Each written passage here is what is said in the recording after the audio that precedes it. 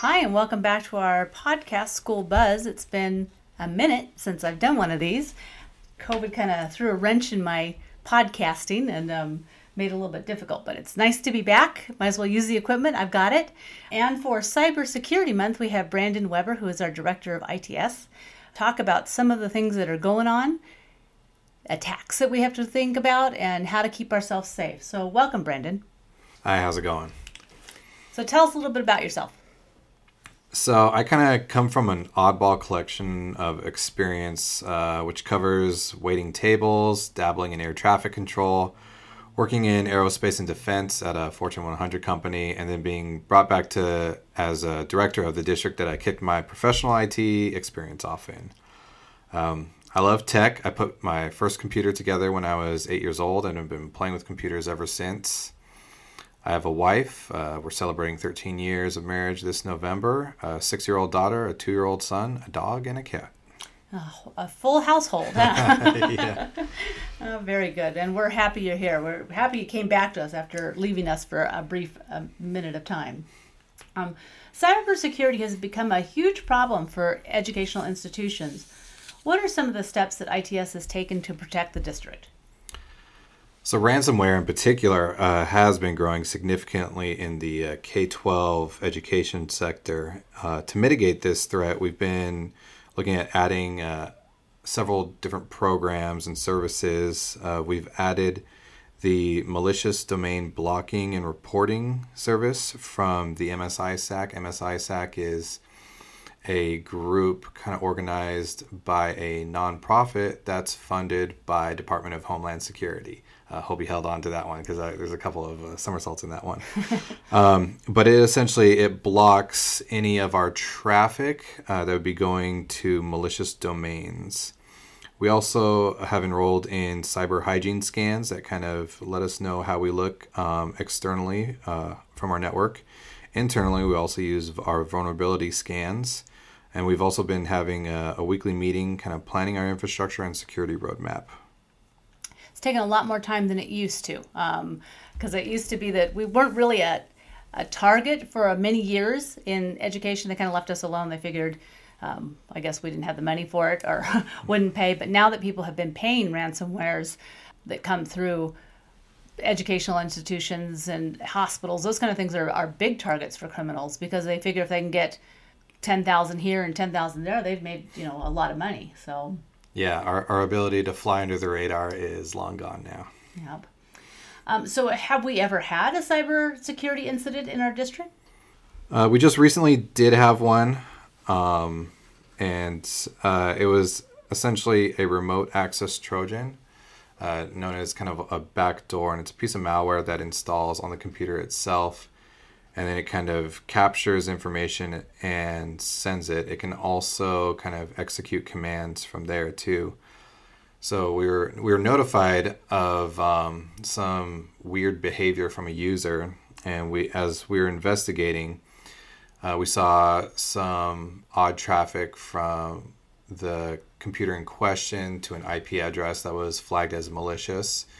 As we investigated that, we found that there was another computer on our network that had a similar malware on it, although it was ironic because it was a completely separate instance. So we did get lucky that it was simply a remote access Trojan. Unfortunately, the users who were impacted were not as lucky. There were various charges kind of brought up on their credit cards and bank accounts and stuff like that too.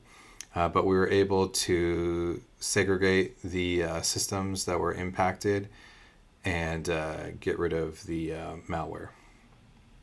So did it have a keystroker on it so it would get passwords and information from it? Yeah, one of them was identified as probably having a keylogger. The other one didn't. This malware is pretty advanced now, so there's different components that it's typically segmented in. There's your typical dropper, and that's kind of what loads, different whatever your flavor of malware is that you want to do. So it only looked like there was a keylogger on one, but there was a keylogger on one. And do we know where this originated from? Was it from a different country or? So the traffic, I think, looked like it came from something like Africa. We looked at some more of the history of the devices, and it seemed to be that they had simply gone to a website looking for some sort of resources, to do your work, as most people do. But unfortunately, they had downloaded the malware that was disguised as a PDF. Yeah, they get tricky, don't they? Yeah. So what are we doing? I know that we're having a little bit of a problem with Zoom right now because Zoom wants us to sign a new privacy agreement, and it doesn't agree with our California standards for student privacy. What do we do to protect students' data and identity? On onboarding, we ensure that we have all programs sign a data privacy agreement. This ensures that that the companies that we do business with are also protecting the data in the same way that we would, and are not turning around and trying to sell it or profit off it. All external data transfers that we do with these companies and these organizations are encrypted. We also apply principles of least privilege. And actually, another meeting that our data team is having is kind of self-auditing our roles and who has access to what, and kind of doing the appropriate tuning as well. So we're kind of approaching it multi-layered. I remember once there was a principal who called me because the teachers were going to a conference, and he wanted them to have the ability to download anything they needed on their computer. I'm like, absolutely not. And it's hard to understand that, because at home you can do whatever you want with your computer, which is fine. But as a work device, we have to be so careful, and because it's so easy to get malware and to get an attack, that we don't give people privileges that you would have normally at home, but you don't have them here at work. So a little bit different, and kind of makes people mad sometimes, but it's okay. I can explain it. It's definitely a different experience, than your home computer. Everything, we're looking at is at scale. So we need to make sure, we can protect it, because we are definitely outnumbered, outgunned, and outmatched in IT. There are far more of you all out there than there are of us. Exactly. So here at work, we have a firewall, we have virus protection, we have a lot of things that the normal individual doesn't have at home. So how can people protect themselves at home at their own computers? So some of the top ones that come to mind are ensuring that you have your system is patched, that your antivirus is up to date. When possible, use a password manager. This allows you to create unique passwords for every platform that you log into. Otherwise, this would be a very challenging ask, but that's kind of the other component to it, is make sure that you have a unique password for every account that you have, which is mostly only possible through password managers nowadays, because you can generate hundreds of accounts. Enabling multi-factor authentication with those accounts too, whenever possible. And then also making sure that, when you're browsing the sites, you look for, first off, reputable ones that seem like they're not some, sketchy flash game, .com, but ones that are using HTTPS, which is indicated by, typically in the URL bar, there's a little padlock icon, and that kind of ensures that you're at least talking with the domain or the server that identifies as that domain. So you mean like when you're putting in an address, and when it comes back, there's like a little lock by it? Yeah. So it looks like a little lock. So you want to use that. And if it doesn't have it, you might want to be suspicious of it, right? Yes, definitely. So you don't use the same password for multiple accounts, right? No. You don't use monkey123? No, I don't use monkey123. I found a website once that was like to see if your password was strong. Mm-hmm. And so it could, if you put it in, it would say, we could hack this in one day, or we could hack this in, 10 years. And my passwords, I put in a couple of them, and they're like, we could never break this password. I'm like, yes, good. And then you always got to be scared about that, because what are they doing with that password? Well, I don't. It was a test password. I don't put in my actual password, because I don't want you to have it. So if you think that you've been hacked, what steps should you take?